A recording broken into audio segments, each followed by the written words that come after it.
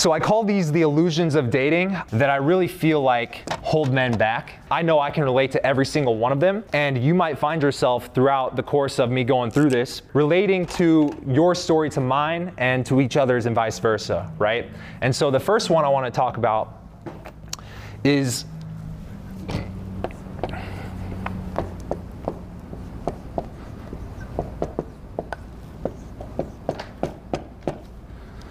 we'll do this fancy.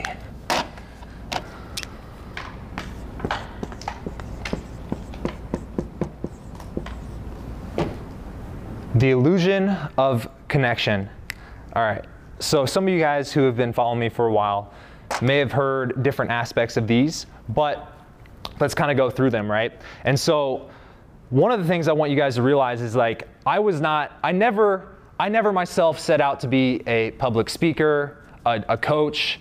In fact, I was in school for many years thinking I was going to be a doctor one day. I went to college, I was pre-med, and then I decided I didn't know how to fill out the application when it asked, why do you want to go into medicine? And I was just thinking to myself, I don't know, it sounds like a good career, but apparently I don't think that would be good enough to get accepted. So I said, you know what, I'm going to try dental school instead. So on a whim, I applied to dental school, got accepted, and that's why I moved out to Arizona. Now, because I got accepted into dental school and because I kind of changed last second, I had a few years off to where I had to study for the dental school entrance exam, where I was just living at home in Kansas City with my mom. But now I was back in my normal environment. Women lived in town. I had friends in town. This is where I grew up. I was born and raised there.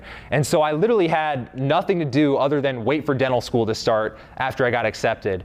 And in that time, what I started doing is I started trying to date around, right? And I didn't know what I was doing. If you had asked me back then, how do you get a girl to like you, or what is flirting? I had no idea.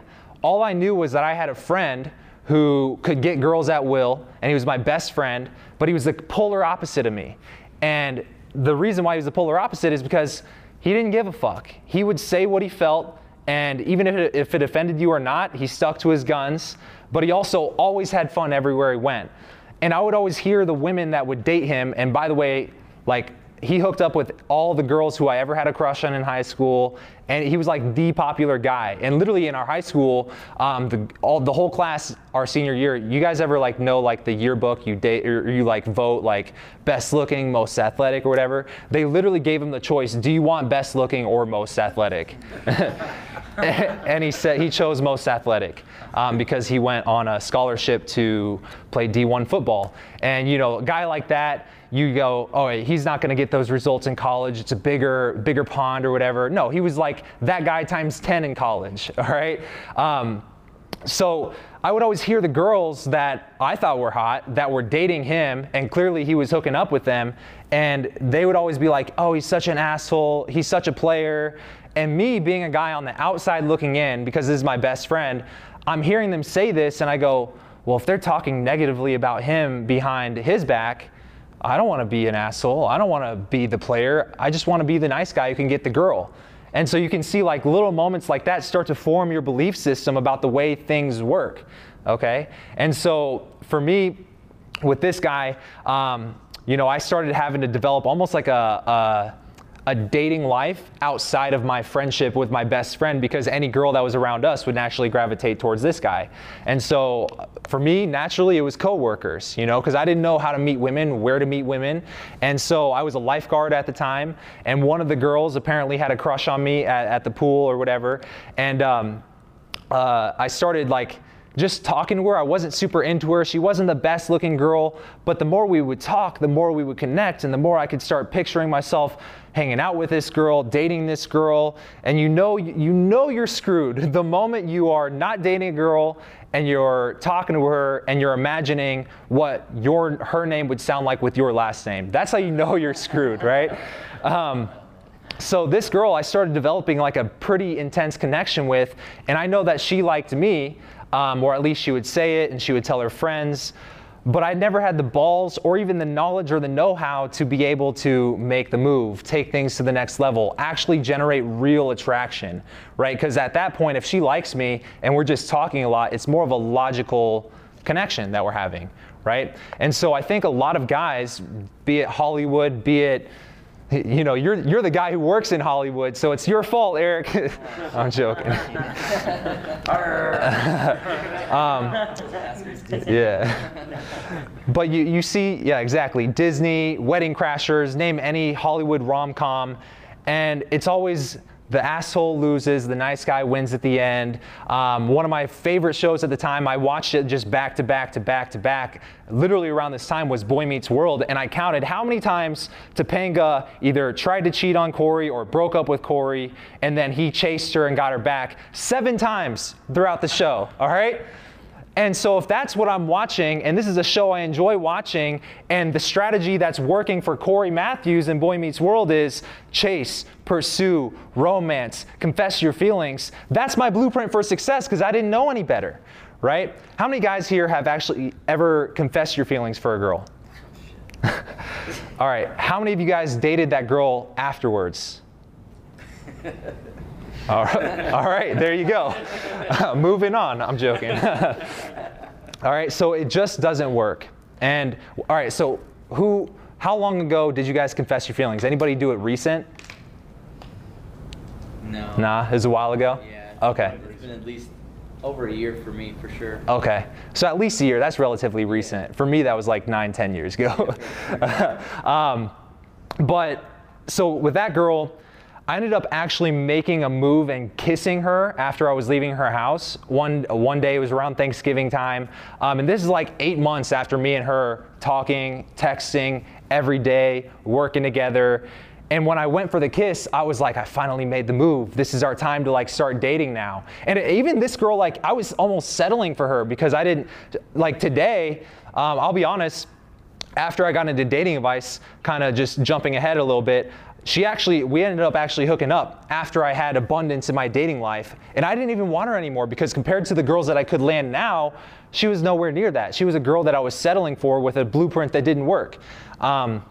So anyways, we worked at the pool and she started dating some other guy like literally the next day after I kissed her, and I never heard from her again. And so one of the things that I did, I was angry, I was frustrated, I was confused, I didn't know why. And I remember we were in college and she had just started college, and so I got on Twitter. You can't find these tweets anymore, so I'm uncancelable from Twitter because I deleted my Twitter account a long time ago. If you look me up on Twitter now, I have like 12 people following me. My first tweets a couple years ago. All the stuff back then does not exist anymore. But I was like, oh, she gained the freshman 15, like screw her or something. Like I was just going off, and I was like in my own world. I was drinking beer after beer, right? It was just one of those emotional downfalls, you know, and obviously something that's not productive and not going to turn this around by any means. And I remember she had one arch enemy who also worked with us.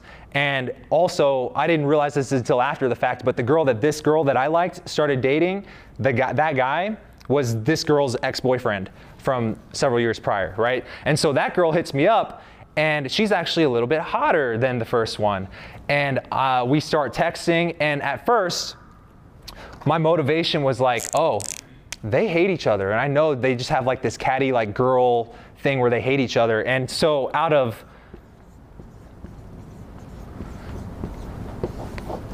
revenge, I was like, let me start talking to this girl.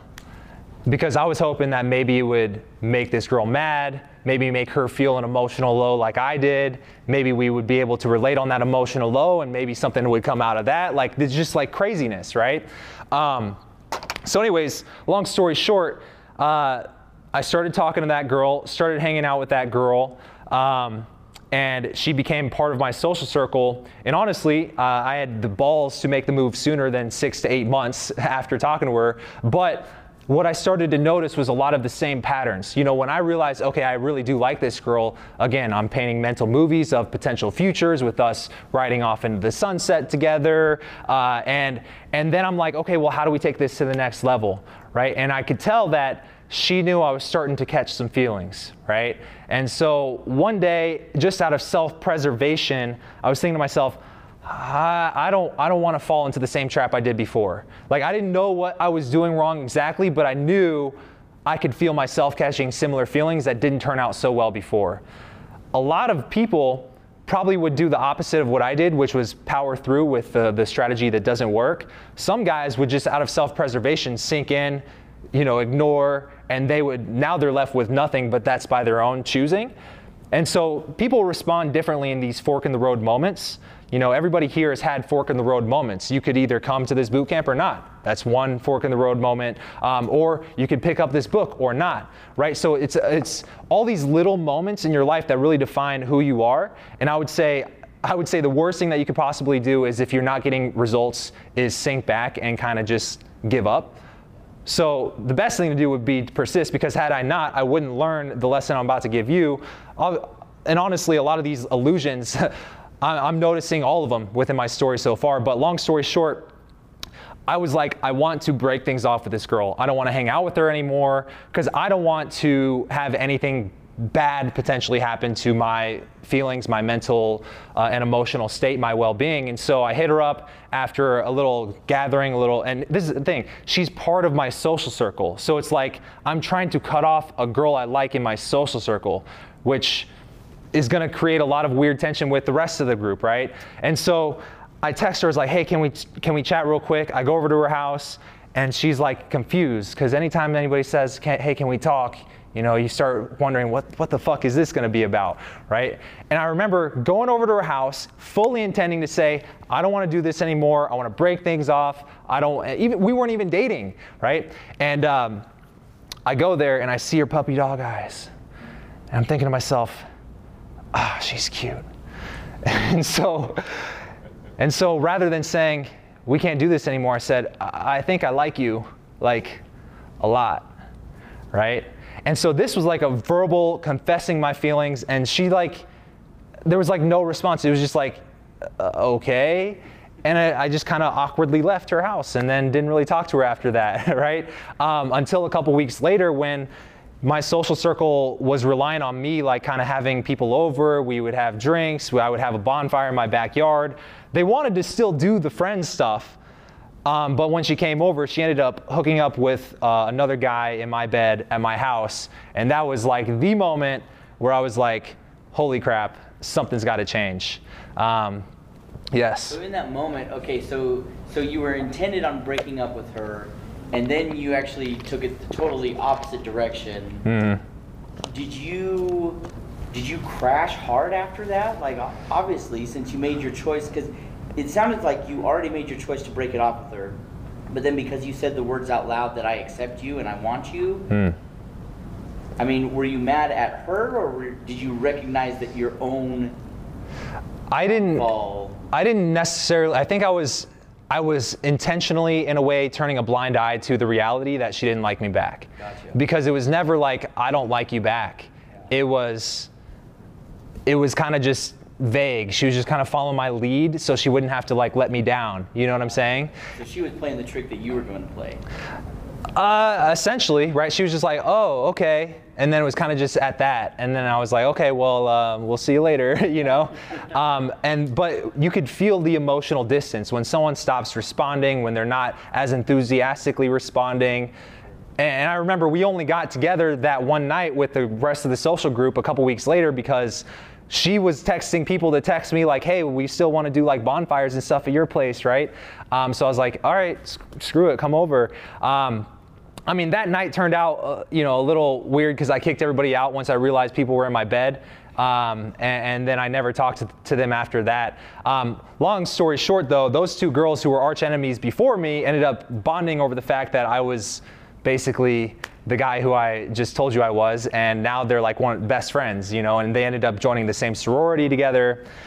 Anyways, all of the illusions I'm about to give you are illusions that I suffered from back then. And so the first one I want to really make note of is a lot of guys, their strategy for success with girls is, if I like this girl and maybe we can actually talk to each other, then the best thing for us to do would be to find as much common ground as possible, see all the things that we relate on, see all the things that we have in common, and then maybe eventually over time that would turn into she would become attracted to me, and we'll get into the specifics of like why that is next in the next talk that I want to give. But if you suffer from the illusion of control, of connection, the thing I want you to really realize is that what you're really doing is you're trying to mold yourself and your reality, and you're trying to almost conform each other's reality into being like a perfect fit. And I think a lot of this really stems into the Hollywood narrative of you have a soulmate out there, she's the one girl for you, you guys have everything perfect on paper.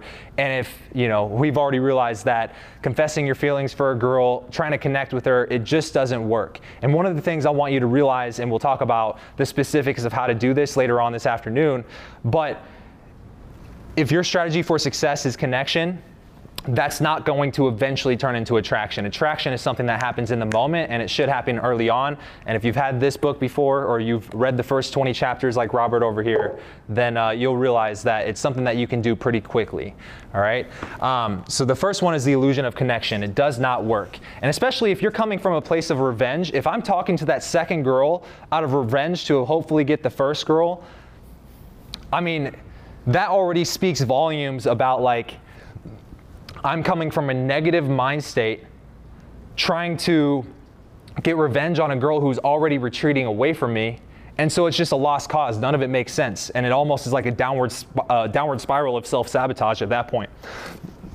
All right, so the next illusion of connection, the next illusion I want to give you guys is this.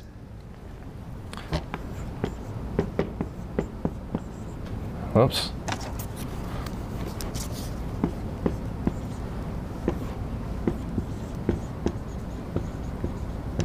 All right. Who here has ever sent flowers to a girl's work? I almost did that. I sent chocolates on Valentine's Day, though. Okay. Was that this last Valentine's Day? No, it was like back in 2018 or so. Okay. Yeah, How did that work? didn't go Did you ever hear from her after that? No, she like ghosted me bad. Really? Yeah. Was this a girl that you had talked to before you had done this? Yes. This is before I got into dating advice. It was like this is when I was at UCLA. Yeah. We were in class together. We were like doing a studio tour, like some editing place, and it happened to be Valentine's Day that day or something. I forgot. And I was at Trader Joe's, and I got like a box of chocolates because I didn't know what I was doing, and no, it didn't work out. Do you remember what the motivation was, or like what your line of thinking was going into buying the thing and then sending it to her? Yeah, I just thought like traditionally people do that on Valentine's Day, you know, because I just thought, okay, people do that. I didn't know that, you know, I thought giving something that make them feel good, it's almost like, it's almost counterintuitive. It's almost like what you think would work doesn't really work. It's like the opposite, and you wouldn't think that. And like we talked about society tells you. I forgot what video, but you were talking about every kiss begins with K, and I was thinking about that too. Like, yeah, well, that means you gotta buy him a ring to get a kiss, or gotta get him chocolates. Like, no. Yeah. Yesterday I didn't have to do that shit. We're just on the couch, you know. Yeah. What he's referring to is a training I did last summer, where I was talking about some of the things that cause these beliefs to be formed in men in the mainstream. But who here has heard the jingle, every kiss begins with K, right? That was on the Relationship Mastery on Legendary Game. Oh, really? Okay. That's what you said. Yeah. So every kiss begins with K. Subconsciously, it's a good jingle. It sticks in your head. But what does it convey to you if you want to get a girl to kiss you? Yeah, you got to buy into it. You got to buy her. You got to get her jewelry. So that was my thinking, basically. Right? Yeah. I've done similar things where I've sent flowers, I've bought coffee, things like that, and I'm always thinking, oh, she's gonna like me after this, right? And here's the thing, we've kind of heard from his story, from a little bit from mine, but like, what's the motivation behind a guy who thinks I want to buy a girl flowers or romance or whatever? You fork over a little bit of money, and what do you think you're gonna get in return, and how?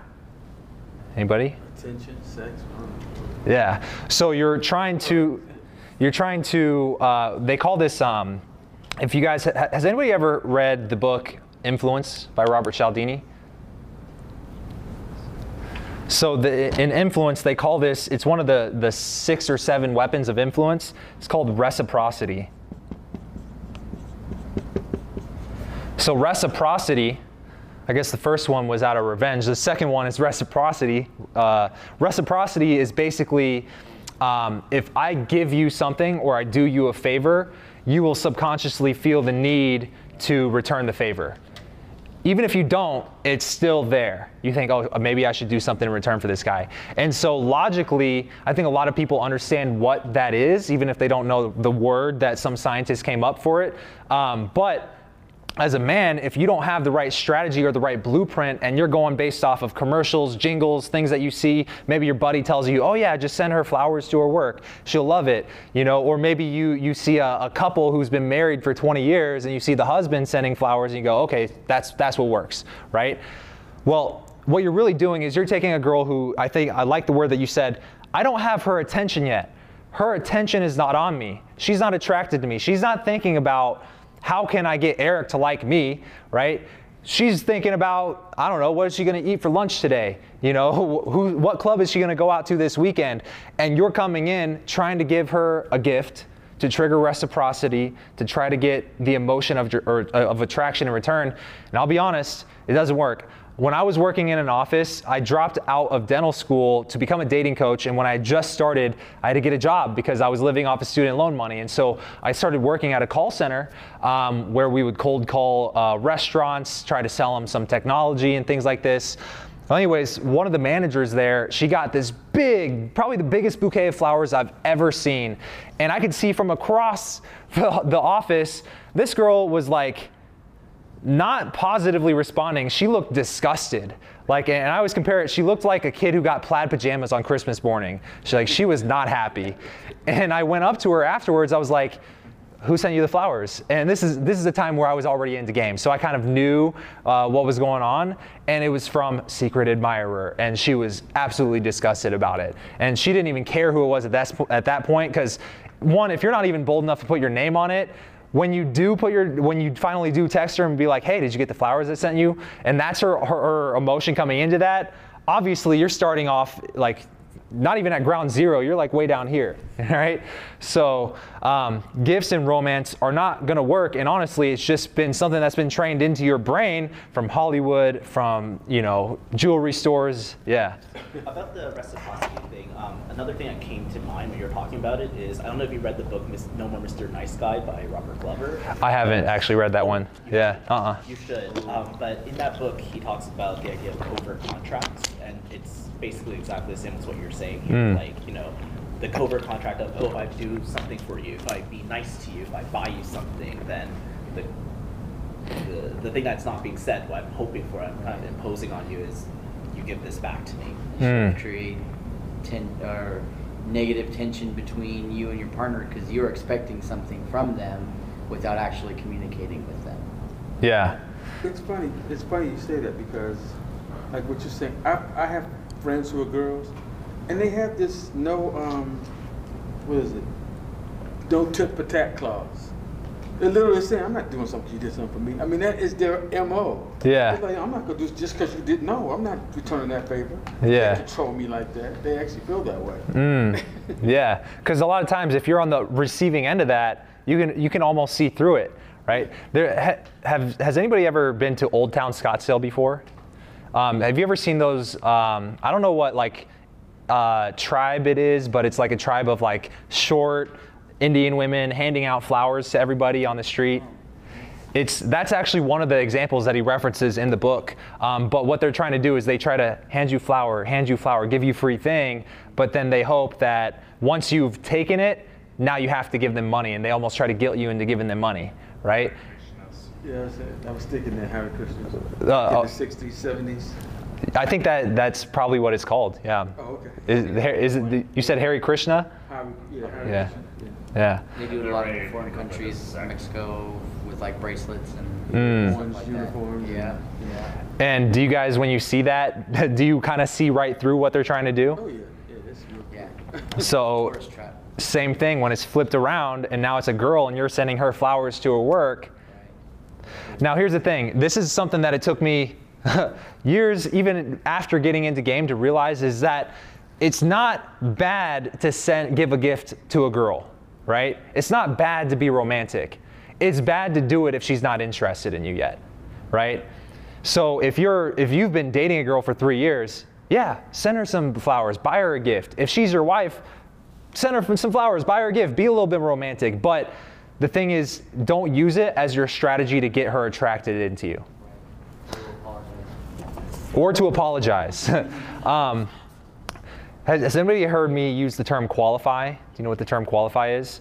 I would say apologizing is one form of qualification. Has anybody here ever like read one of the lines out of this book, a playfully challenging line, and go, oh, that sounds like I'm insulting her? Anybody here thought that? Oh my God. Yeah.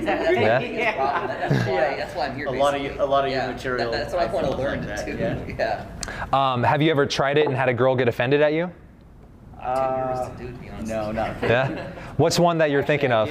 I did one time, and it was received. Interestingly, she did a double take as soon as I said it, and like looked up at me, and kind of gave me a smile, but then turned away. But it was just a random line I was just trying on a friend of mine who was already dating a buddy of mine. Yeah. But to see that response, I was like, it's kind of like being rude, but she like took it. It looked like she took it positively. Mm. Yeah.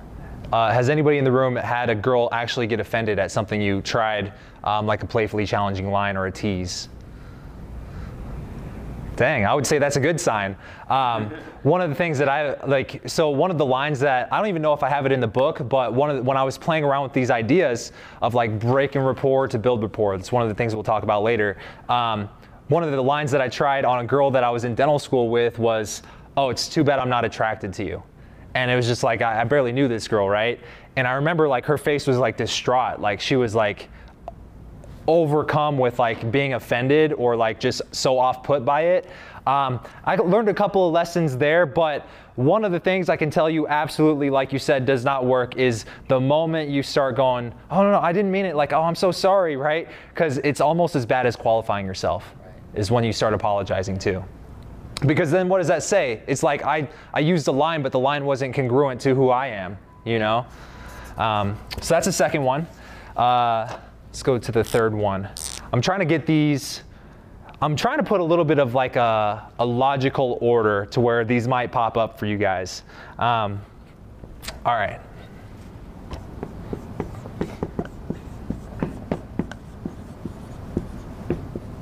Okay. The illusion of directness.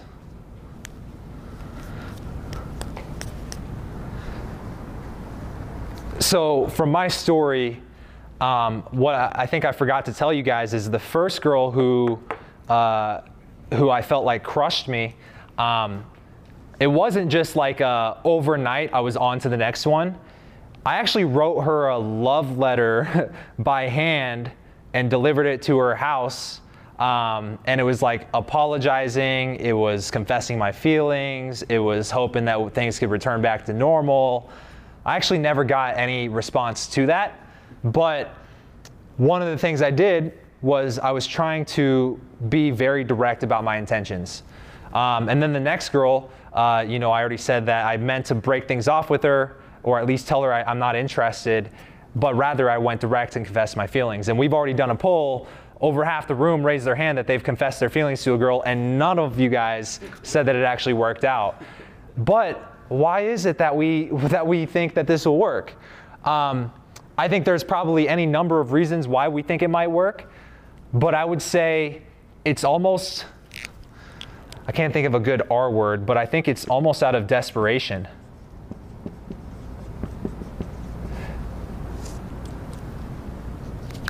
One example that comes to mind is I remember there's this girl who was like really hot in my high school when I was in high school, and she was new to town, and she ended up actually hooking up with my buddy who I told you about earlier. But I was like, oh, I think she's hot, I like her a lot, but it was like I never talked to her really.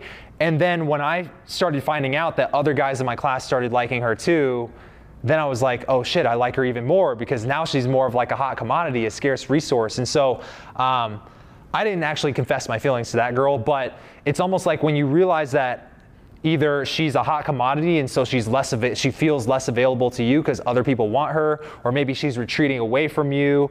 You almost get to a place where if you don't know what to do next, you try to cut through the white noise and you try to go direct. right? And so Eric, being someone who, you know, has been on coaching calls before, he's done a lot of daytime approaches. There's a right way and a wrong way to be direct with women, but the absolute wrong way is confessing your feelings. And one of the things I'll hopefully, you know, convey to you guys in the next presentation that we are going to do after we do a break here in like 30 minutes is more of like how to do it the right way.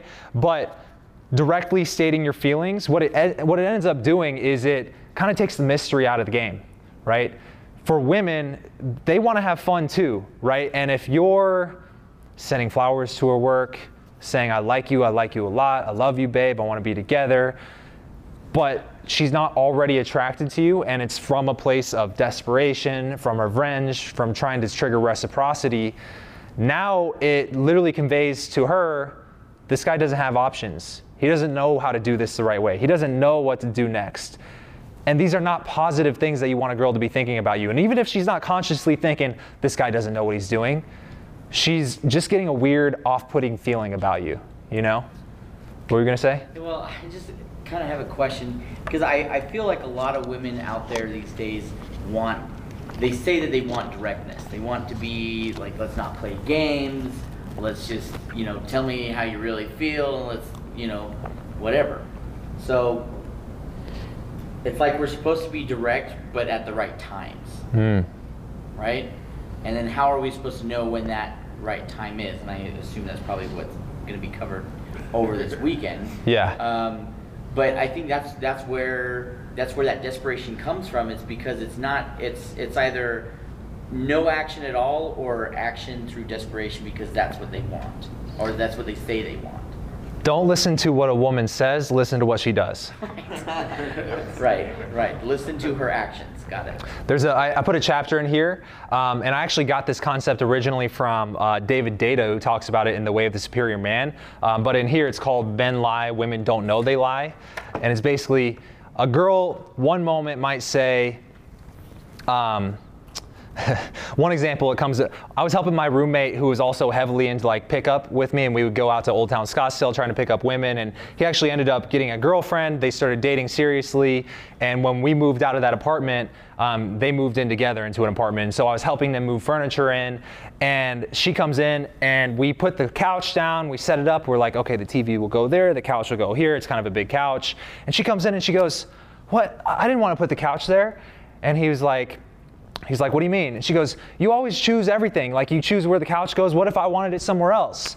And he literally, I love this. He goes and picks her up, puts her over his shoulder, slaps her butt, and then he says, all right, let me decide where the couch goes. You can decide what we eat for dinner or something. And then he puts her down, and then she's, okay, I'll order some pizza, but next time, you know?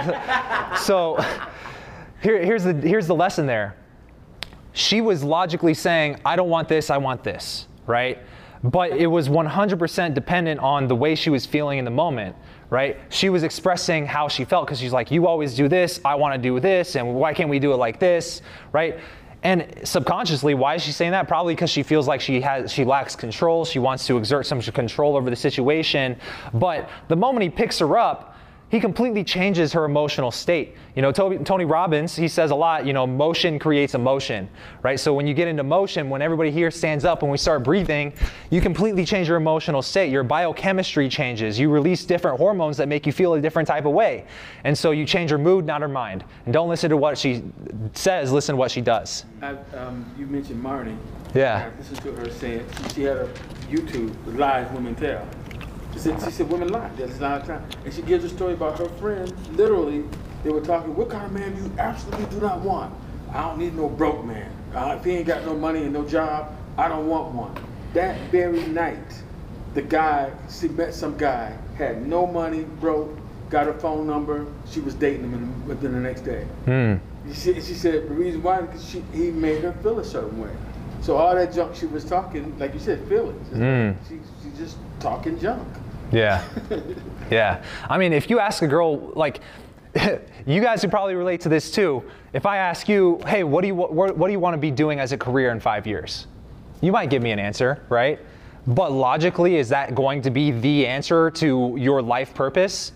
who the fuck knows, right? Because you're just giving me what you feel in the moment, what I think it might be, right? If you put a girl on a lie detector and asked her what she wants, she'd probably give you an honest answer, but it's not necessarily what she's going to do, right? The example from my buddy is I formed my belief about what girls responded to based on the fact that girls behind his back in front of me would say, he's such an asshole, he's such a player, I hate him. But then they go over to his house and suck his dick at 2 a.m. the next day. You know what I'm saying? So don't listen to what she does, or don't listen to what she says, listen to what she does. Does anybody else here, can you think of an example from your own lives where you saw a woman dating a guy who wasn't super financially well off? My cousin. Okay. I helped. Anybody else? My best friend. Okay. I'll be honest, when I didn't have like a job or a career until I became a dating coach, right?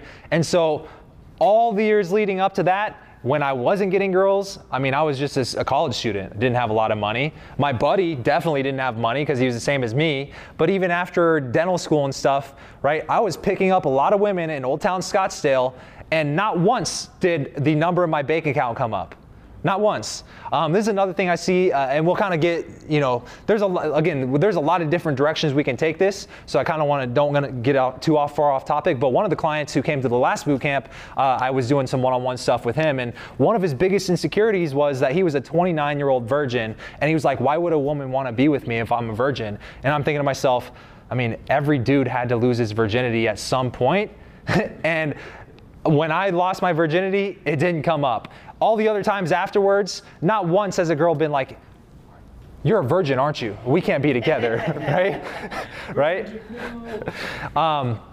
Funny story about when I was a virgin in college. I lost my virginity at 21, so technically that was in college towards the end of it. But my buddy, who I told you about earlier, he was on the K-State football team, and he got recruited as a quarterback. He was like 7th string, but because of his personality, he was like the life of the locker room.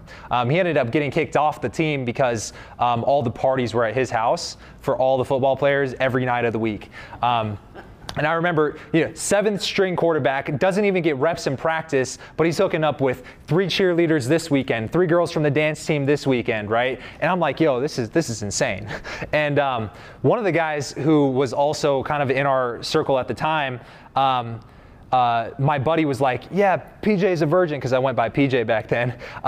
"Yeah, let's try to lose his virginity tonight." And I'm just like, "Yeah, okay." I didn't really know what I was doing. And one of the guys, his name was Chuck, who was on the team. He was a half Korean guy like myself, and so we related a lot.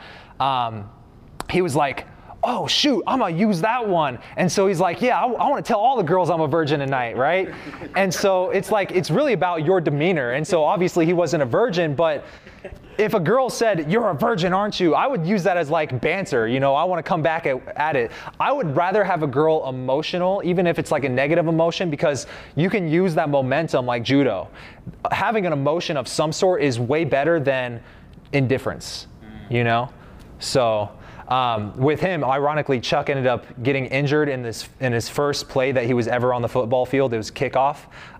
He got injured, and then he dropped off the team, quit the next week, moved to LA, and now he's like a huge A-list actor, celebrity guy. He's the Asian guy on Riverdale now. No way. Yeah, starting season 2, he started. So yeah. Anyways, funny story about Chuck. All right.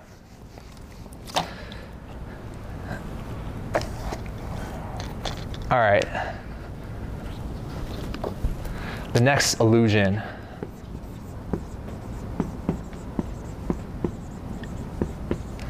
The illusion of nonchalance. All right, so you might hear, all right, so if I don't want to confess my feelings to a girl, I don't want to be direct about my intentions, I don't want to send her gifts, be romantic, what do I do, right? Maybe I just kind of stay aloof, be nonchalant, play it cool. And so like one of the first evolutions of this, and I'll be honest, if I put a camera on some of you guys, if you're gonna go out later tonight, I wouldn't be surprised if some of you guys actually did this or if you've done this in the past. But has anybody ever, you've probably seen this because you're a karaoke guy.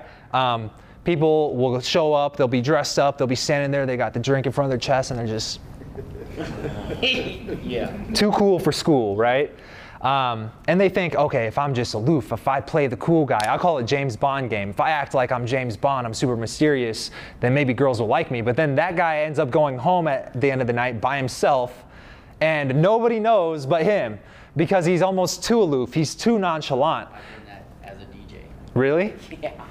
What do you mean by that? Like, Just playing that nonchalance. Like a pretty girl walks in and asks me a bunch of questions on karaoke stuff, and I just like play it off less than I would anyone who I'm not attracted to. You know what I mean? yeah. It doesn't have to just be that cool guy, you know. Yeah. It's definitely something that that I'm used to doing a lot. Yeah. Especially when a pretty girl walks in. I mean, it really depends on, like, arguably it might be better than, I love you, come after me, right? But at the end of the day, I heard a quote, ironically, from Logan Paul, just said it on his podcast. I'm like really into boxing, and he's boxing Floyd Mayweather this weekend. And so I watched his podcast, and he said a quote, and I love it. I want to share it with you guys. He said, it's nice to meet a girl in the park. It's nicer to park your meat in a girl, right? So it doesn't matter how aloof you are, at the end of the day, what's the result that you're getting, right? And so nonchalance, you know, if you're at a party, you're at a social gathering, you're anywhere, right? If you are too cool to not talk to her, then you can't be mad if you're not actually ended up dating her or sleeping with her or whatever, right? There's nonchalance to a point. I would say where most guys really get the definition of nonchalance wrong is it's more of a passive process, like passive nonchalance. If I kind of just play the nonchalant role, then passively things will work out, you know, and I call that hope and pray seduction. You're just hoping and praying things work out if you kind of just do this one thing the right way, and it's just the way that you think that it should be, right? Nonchalance, you know, we can talk a lot about some of the strategies here that we'll give in the next presentation, which is, you know, a lot of like how do you actively convey a lot of this nonchalance, but that's the thing, is if you're going to be nonchalant, it's more of an active process, and that's going to come into a lot of what we're going to talk about next. But the illusion of nonchalance, don't be so nonchalant that you're not even on her radar. There's a old school persuasion formula, and it really applies well to texting and literally any area of life. If you want to have a positive influence or any type of influence on someone, it's AIDA. I've gone over this in a couple of places, so some of you guys might recognize it, but it really stands for attention, interest, desire, action.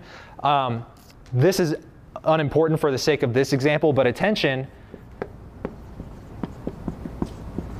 is step number 1 in the persuasion formula, right? So if you're so nonchalant that you're not even on her radar, you don't have her attention, it's no wonder why you're not getting any result with her, right? So you have to be on her radar, and you're not on her radar until she's thinking about you when you're not around, right? Or until you've sparked an emotion that you can actually work with. And we'll talk more about how to do that.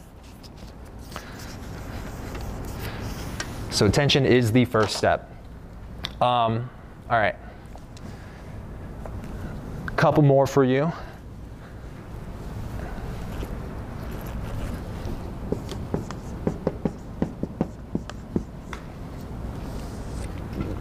I don't even know if I spelled that right.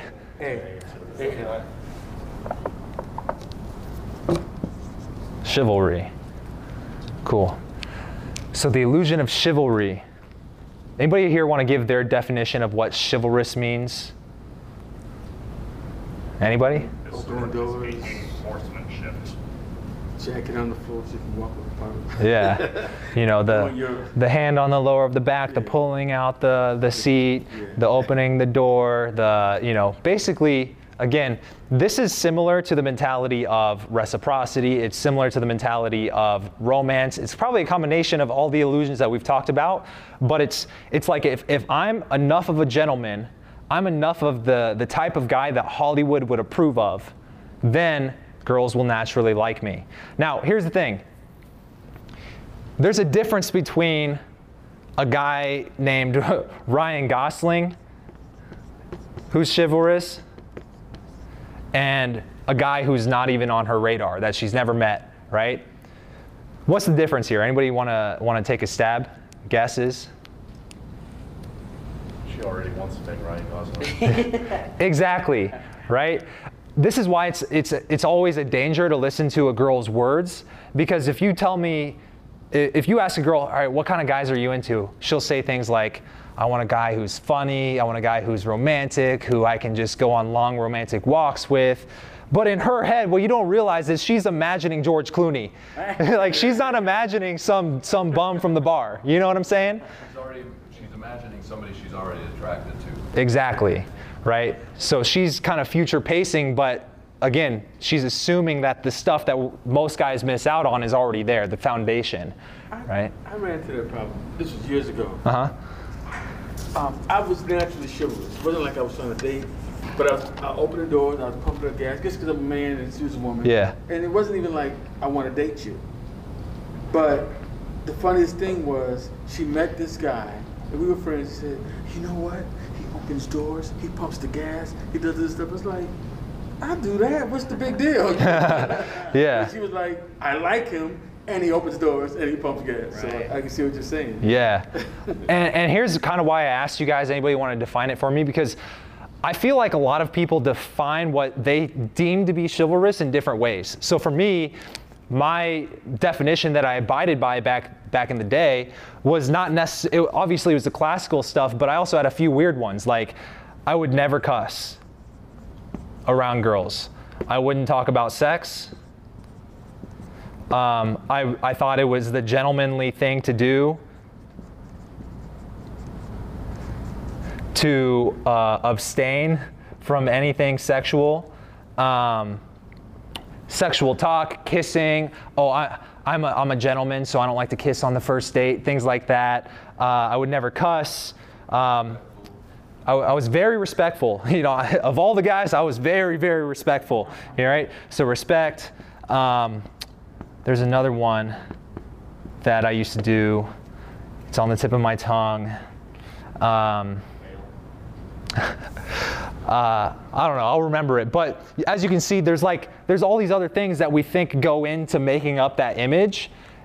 And at the end of the day, cussing is something that I found, like, if I can cuss more often, I'm probably getting more people's attention onto me because it breaks the pattern of what most guys are willing to do, right? Sometimes, if you're at a bar tonight and you are talking to a girl, what I found is one way to just get her attention on me and create some tension immediately is just like dropping an F-bomb in the first 30 seconds. Right? It's amazing what an F-bomb can do for a girl's level of interest in you in the moment, because it sparks an emotion. It snaps her attention to you.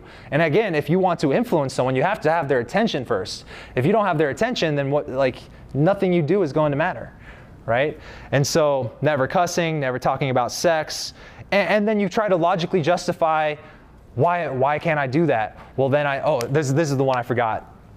I would always use like their full name when I talk to them. So like, I don't know why, but when I was in high school, if a guy had a nickname and everybody called him Chill Hill or something, because I'm thinking I'm on a basketball team, but his real name is Chris, I would always call him Chris because I thought it was like, I'm respectful. You know, I call you Chris, I don't call you by your nickname, right? But these are just things I was making up in my head because I thought that's what it was. I thought that's what it was. You know what I'm saying? And so, yeah, with girls, like, again, it's almost like if you want to learn how to attract a girl, what's the opposite of all this stuff? You know what I'm saying? Full name. If I'm going to use your full name because that's your parents gave you that name and so I want to be respectful, come up with a nickname for her, a great attraction technique. It's something that I talk about a lot. That would be amazing. If I never want to cuss, I already told you one simple experiment I did that has worked out is just dropping an F-bomb in the first minute of talking to someone. It works. No sex. What's up? It's almost like you are doing all of this to impress her parents so that they will like you so you'll get the girl. Yeah. Yeah, like that, right? It's a good way to think of it. Yeah, for sure. Anybody seen the breakdown I did of Too Hot to Handle? Yeah, that was good. I saw the first one. Yeah. Did you guys see the end where we literally compared a couple of guys who refrained from breaking the rules, and then one guy who gave no fucks about the rules. What was the difference there? What happened? What was the results? The guy who, I forgot his name, but it was the Australian guy, right? He got with Francesca was the girl's name, and he called her like his little possum or something like that, right? And then Taco. right, and then Yeah. there's like, it goes back actually to your previous one about nonchalance, but there's that other guy, the British accountant guy, who's just like, I'm just gonna lie, just sit back here and let the girls come to me, and like no girls went to him. Yeah, for sure. And yeah, I think that's a perfect example because it's like they incentivize you on that show monetarily to not break the rules, especially refraining from sex. And then there's one guy who got the hottest girl on the show, and ironically, you know, if you want to think about how their short-term want for money, now we're getting into like laws of success for personal development. It's like one of the factors of success that they've studied in children and how they panned out was delayed gratification. And so the ability to withhold like temporary like relief now and just like go through a little bit of struggle for that payoff in the end. So this guy who didn't give a crap about the monetary prize, if I could be the best at withholding sex or whatever, and not touching any girls, he was kissing girls as much as possible. He had sex with the hottest girl on the show.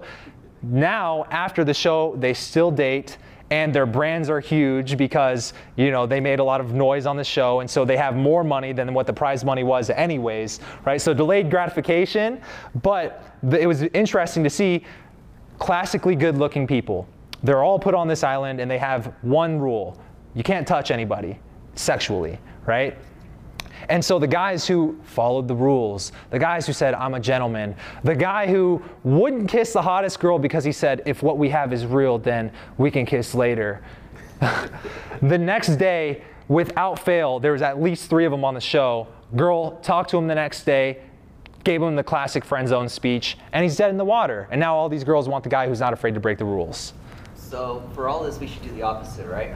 Essentially, it's what it's coming down to. Is that just in the beginning, or is that kind of throughout the whole relationship? I don't know. Like, that's a good question. Yeah. So at the end of the day, what this really comes down to is when we're talking about getting a girl attracted to you, this is what we'll talk really in detail about here in the next presentation, but what causes attraction and when should it happen? It should happen early on, because without that tension, you don't have her attention, you know? And a lot of this stuff will make you stand out, put you on her radar, because it creates enough tension to snap her attention to you, right? If I don't get her attention first, then it doesn't matter how cool I am, how much money I have, any of that stuff that you think would naturally attract girls, because she has no interest in you, she doesn't like you, she doesn't trust you, and she's not attracted to you, right?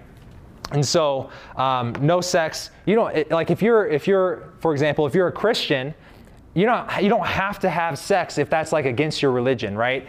But don't use it as a strategy to make a girl like you, you know, because it's only going to make her actually lose respect for you, especially if she doesn't share that same value. You know what I'm saying? So I want to give you guys 2 more, and then we'll go on a 15-minute break, and then we'll get deeper into the bird's eye view of the seductive process. All right.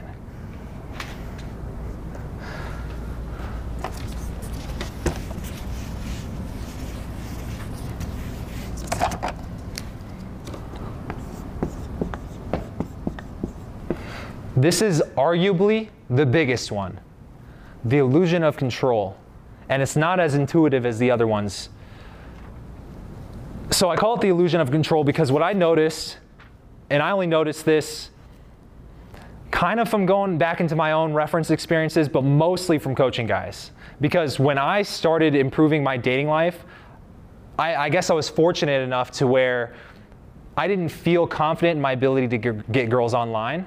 This is around the time when Tinder and Bumble became big. In fact, even Tinder was a little taboo at the time. This is like 2013, 2014, to where, you know, eHarmony, Match.com were still like the main online sources back then.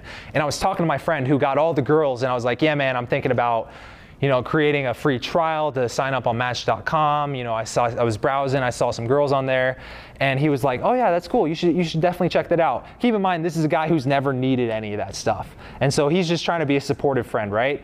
And for me, it something in my gut, I was like, I don't want to be that guy though. Like for some reason, I just don't think this will work out, right? And so I naturally went right into approaching women, and it happened to be what I found, even to this day, to be the most effective way to meet women. But I say that because I see so many guys who pick up my book, who want to come to a boot camp, who want to improve this area of their lives, and they're like, yeah, man, I've been, swiping online, I'm not really getting matches. And here's kind of a pattern that I've realized, right? I'm gonna draw a little diagram. So, illusion of control. All right, so first, you'll start the profile and you'll start swiping. Or if you're not on Tinder or Bumble, you start matching and whatever. And to be able to get matches, what you have to do is you have to improve your pics, you have to improve your bio, improve bio. So you got to figure out what order the pics should go in, what pics should you have, what Instagram should your brand be, what should I have in my bio, should it be a little bit witty, does this joke hit, does this joke hit, and then you start matching girls, and then you're like, okay, you start, the next step is you start messaging girls, and then you're like, okay, well now I'm getting matches because I finally got my pics in order. I finally got my my bio in order. And so you start messaging and you're like, okay, this message isn't working. Should I wait for them to respond? Should I send this message? And you're looking for that perfect message to send. And so you're messaging all these girls. And what you don't realize is that before you actually get the right pics, get the right bio, find the right messages, and then you get her phone number, and now you're bridging the gap on how to get her to meet up. For you to go through that entire process, I've noticed it takes most guys on average about 5 to 6 months. And notice what the last part of that is, meeting her. All that effort just to figure out how to get girls to want to meet you from an online website or an online dating app. Now, why does this exist, and why do I call it the illusion of control? Because the entire time, you're inching your way closer to the end goal, right? You're changing this variable, you're changing that variable. But meanwhile, you realize, oh shit, if I want to speed this process up, what do I have to do?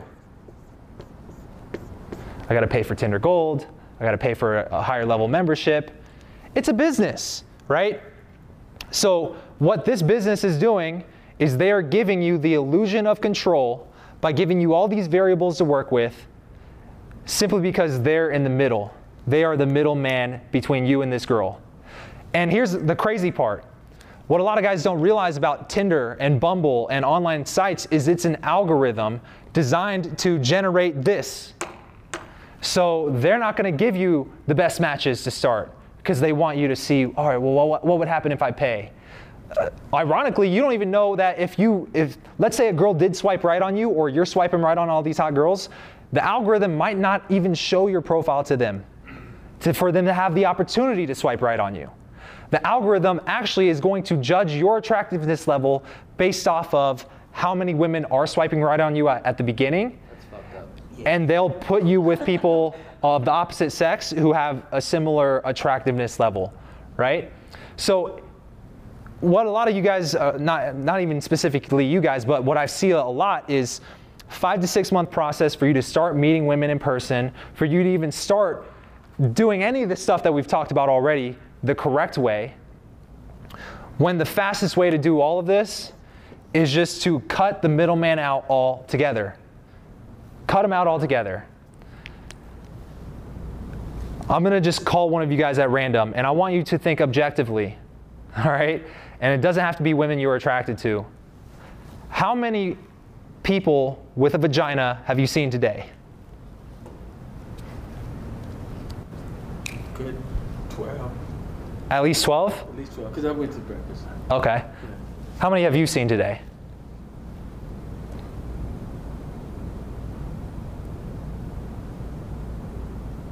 About 7. 7. How about you? 8. 8? Yeah. Okay. Now, this is not assuming that all of them were girls that you would actually be interested in, but let's say hypothetically one of them was someone that you would be interested in. What's standing between you and that person actually talking? An 1/8 inch piece of plastic. Do you have to wait 6 months before you can say hi? I actually did talk to one. I was asking for directions, but the banter kept going. Yeah. Just like that. I wasn't waiting.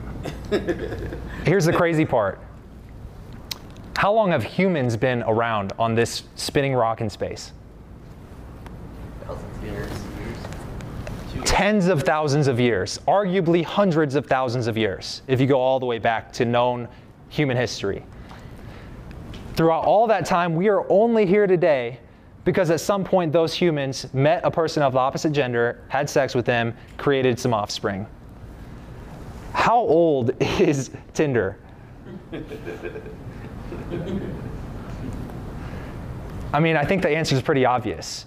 One of the ads that really blew my mind was Hinge, which is another one of these popular dating apps.